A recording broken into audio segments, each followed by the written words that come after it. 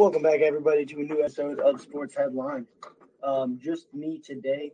In fact, Sean is currently on a leave of absence just to get some personal things straightened up. So I'm going to be bringing you a new segment called SH News 30, where basically I do a 30-minute news segment each and every day. Now, most days it'll be longer than 30 minutes, but I am here to discuss the sports world's biggest news with you right now. Let's start things off by giving a big shout out to podgo.co. It's the easiest way to monetize your podcast. Now, all you have to do is go to podco.co. That's once again podgo, podgo.co, and there's a few simple steps that you need to follow. First, make sure you fill in your the title of your episode, or your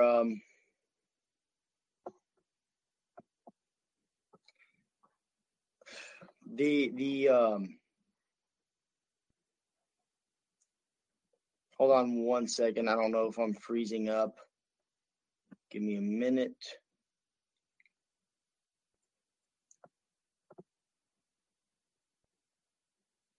Okay.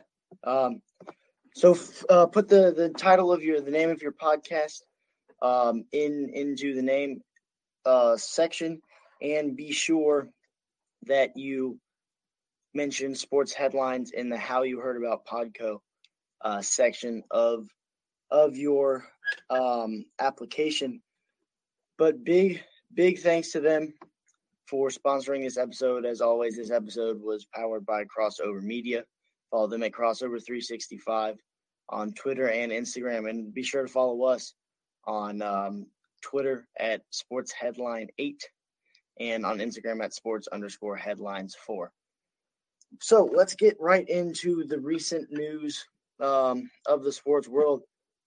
What a game last night in the MLB. The Braves and the Dodgers really went head-to-head. And Cody Bellinger shows up in a big moment in October, something that he was kind of struggling with for a little bit, especially this year. He hits a seventh inning, 2-out, 3-2 count bomb into right field, gave the Dodgers a 4-3 lead, and they never looked back as the Dodgers knocked off the Braves. We also had the Astros and the Rays go off yesterday about in their own Game 7. And the Rays won with Randy Arozarena showing up once again. What a player that young man has turned out to be in his rookie season. He won ALCS MVP, and for good reason. He really carried that team, offensively speaking, throughout the American League Championship Series. So my original pick was that Braves in that series. I also I don't believe I ever went on record with a pick in Astros Rays. I did say that I really like the Rays against the Yankees because they were the small market team, and I wanted the Astros just because that would be a great storyline, have another Astros-Dodgers match up. I'm going to have to go with the Rays in this year's World Series just because, the small market team, nobody likes the Dodgers unless they're either from LA or a bandwagon fan. And I got a text the other day from Sean, and he said, all right, here we go. This is the plan for the World Series. Clayton Kershaw does not get to pitch unless it is a very, very high stakes game. So he can only pitch if we're up 2-0, 3-1, or 3-0 in the series. And you know what? We'll see how Clayton Kershaw does. We'll see if he shows up. But Game 1 of the World Series is on Tuesday, and we have a great matchup kind of David versus Goliath. The Rays were the 28th team in terms of payroll. And, of course, the Dodgers were top 5 in that stat as well. So we've got game 1 being on Tuesday. Currently, it is scheduled for 8:09 p.m. And the favorite of that game, give me 1 second. The favorite of the Rays-Dodgers game 1 is the Dodgers. They are favored. So make sure you all, if you want to put your favorite or who you think is going to win this series in the comment section of this stream. I really thought it was a great kind of performance by the Dodgers as a team. The Braves made some critical mistakes. They made that base running mistake. Ozzie Albies had a nice throw home to gun down Chris Taylor. That would have given the Dodgers that would have tied the score for the Dodgers. But that was a great play by Albies. But it didn't quite redeem the base running mistake made by Swanson. He was thrown out in a rundown between home and third after he broke on a ground ball in the infielder. And it was a series that was filled with pitching, offense, and defense, and that's all you could ask for in a National League Championship series in the MLB. Both teams showed up to play, and the Dodgers won the series in 1 Game 7 simply by playing better, cleaner baseball.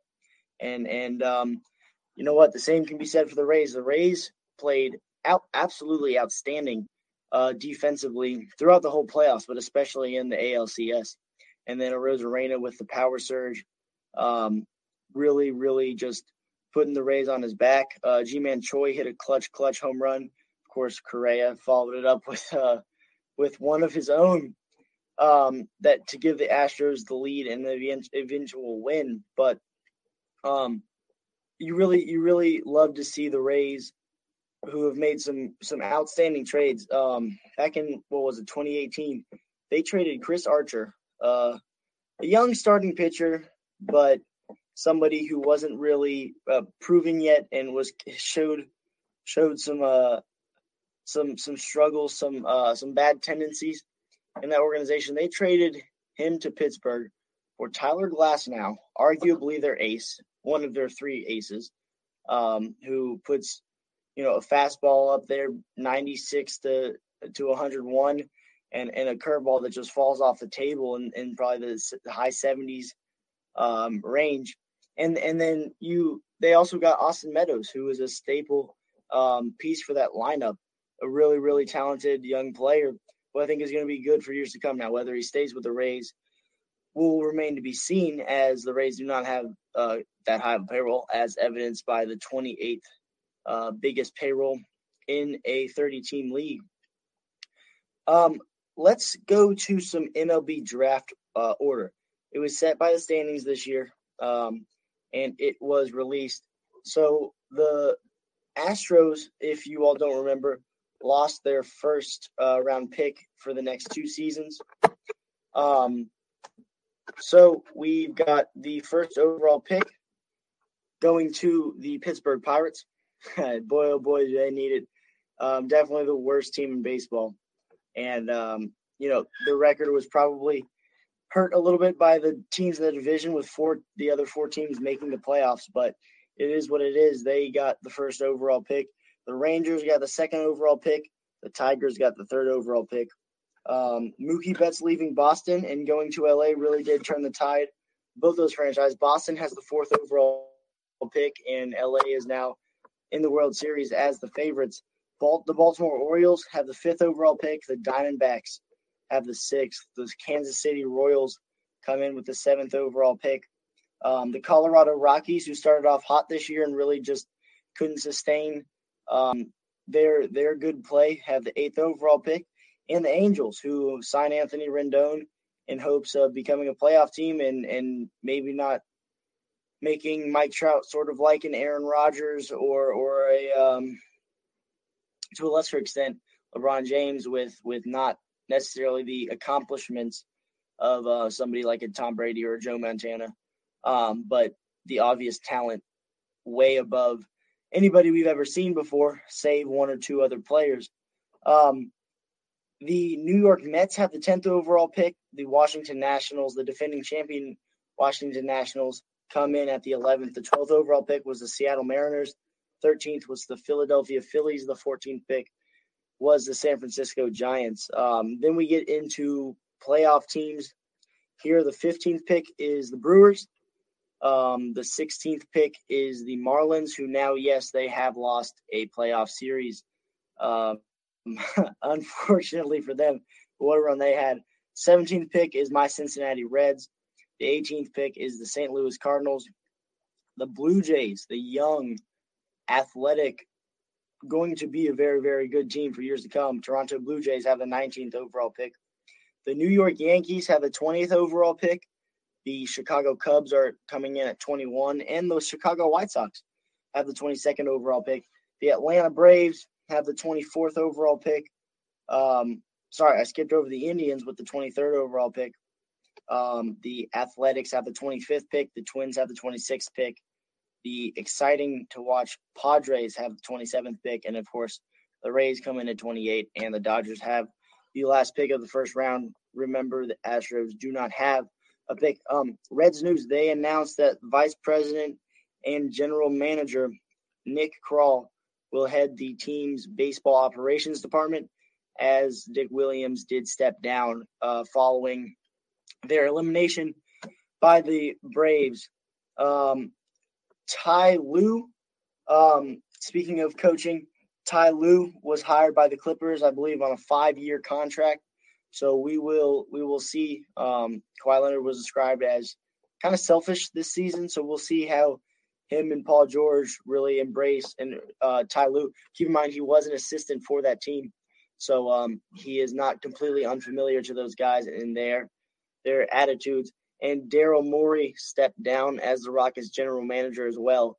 So no more Mike D'Antoni or Daryl Morey. The Rockets, could they be going into more of a full rebuild, or are they going to keep competing? Stay tuned for that. Let's transition to some NFL news. Man. In case you all don't know, I'm a Packers fan. I have been for a number of years now. I actually don't know how long. But the Packers kind of got slapped around by the Buccaneers yesterday, and I would like to go really, really, really in depth into that game for you all today. The Packers scored the first 10 points of the game. They were up 10-0 at the end of the first quarter. Then 2 Aaron Rodgers interceptions on back-to-back drives later saw the Bucs up 14-10, and the Bucs did not stop from there. They scored 38 unanswered and won the game 38-10. My takeaways to this game: wow, the Bucs, if they can play defense. Let me keep this in mind. Let me make this clear to everybody. This was not a game that the quarterbacks were the best players on the field, or even the most valuable players on the field, or on the roster. The quarterbacks played pretty small role in their team either winning or losing. And you're going to say, wait, hold on. Rodgers threw 2 picks, and one of them was a pick 6. Okay, but, I mean, really, that's 14 points out of the 38 that they scored. They still would have won 24-10. The Buccaneers won this game on the line of scrimmage on both sides of the ball. Ronald Jones rushed for over 100 yards and 2 touchdowns, and Aaron Jones rushed for 15 yards. I believe Jamal Williams had about 33 yards, and A.J. Dillon, the second-round draft choice for the Packers, had 31. So the Buccaneers seem to have unlocked some sort of, or at least followed up on some sort of way of stopping the Packers. And we saw this a little bit last year, and that is by superior line play. The Packers, Aaron Rodgers was under duress with guys in his face all night, and it did not help with the fact that the best left tackle in all of football, David Bakhtiari, left the game with a chest injury. Now, that is not a significant injury, Matt LaFleur said in the post-game interview. But that is never a good sign when your franchise left tackle and the best one in the game at that goes out for the rest of the game. We did not have any significant injuries. Other than that, I will basically diagnose why the Packers lost and why the Buccaneers won. The Buccaneers won this game because the defensive line rushed the passer very, very well, and they kept the offensive linemen off of the linebackers, Devin White and Levante David, in order for them to make plays in the running game. And then the offensively, they just kind of bullied the Packers front seven. Tom Brady was not sacked at all. Preston Smith continues his quiet season. He's only had a half of a sack this year. Rashawn Gary has been a much better pass rusher from this season. I would not say your evaluation of the Bucs was 1,000% correct, or whatever you meant from that comment, Sean. But the Buccaneers when they can play defense like this, it doesn't matter who's their quarterback, unless their quarterback's turning the ball over 30 times in a season, which Tom Brady obviously will not. There is almost no possible way that he finishes this season with more than 15, and that's half of what Jameis Winston threw last season. And then offensively, you have Ronald Jones. Keep in mind, I have not said Leonard Fournette once, so I will continue my victory in saying Leonard Fournette was not going to be the difference maker for this team. And you know, the offense played well. They ran the ball well. Mike Evans and Chris Godwin made plays on third down when they needed to. Gronkowski had his best game in 2 years, really 3 years. And we saw Tom Brady just be untouched in the pocket and deliver overarchingly good balls down the field to his plethora of weapons. Defensively, the young secondary, especially the corners, played very, very well. Devontae Adams had 6 catches for a little over 60 yards last night.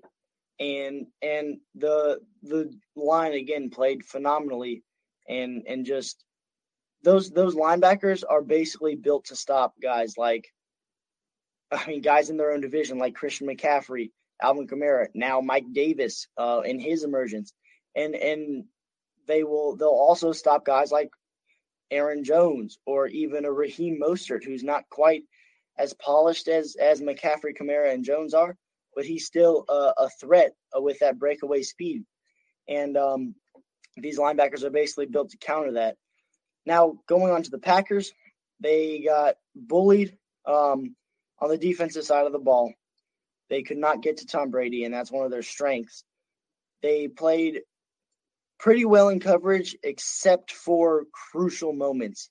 They played well in coverage up until a big third down here, or Robinson for the Bucs got a touchdown on a nice route against Josh Jackson, who was stepping in for the injured Kevin King, who missed that game. And also the Packers, keep in mind, they were coming off of a bye. They had just gotten Devontae Adams back, and they got a little full of themselves. They were kind of feeling themselves a little bit. And Aaron Rodgers talked about on the Pat McAfee show. Go watch that; it's a great show. He talked about not getting complacent and not getting too cocky. But it seemed like the Packers kind of came out cocky, and whether that was Rodgers or the defense, or even Matt LaFleur, who kind of went into a bit of a shell when his stuff wasn't working. He did that against the Chargers last year, against the Niners both times last year, and that basically was all of their losses. All of their losses in Matt LaFleur's entire coaching tenure in history, except for the Week 4 Eagles loss, was because what he wanted to do, which was run the football, did not work for the first half, essentially, and then he went into a shell, and we really saw shades of 2015, 2016, 2017 Green Bay Packers offense with Mike McCarthy being stagnant and drop back, be under pressure. Guys aren't getting open. You had Equanimeous, St. Brown, and Devontae Adams come off injury with, limited practice time. St. Brown hasn't played all year with no preseason and then being out for the regular season. So kudos to the Buccaneers. Every team gets a stinker game. I've said that. I still had the Chiefs last week in the number one spot in my power rankings. The Chiefs had their stinker game. We saw the Bills have their stinker game. The Packers just had their stinker game. We will definitely see who is next. But Chiefs-Bills preview. Talk about two teams that had a stinker game last week.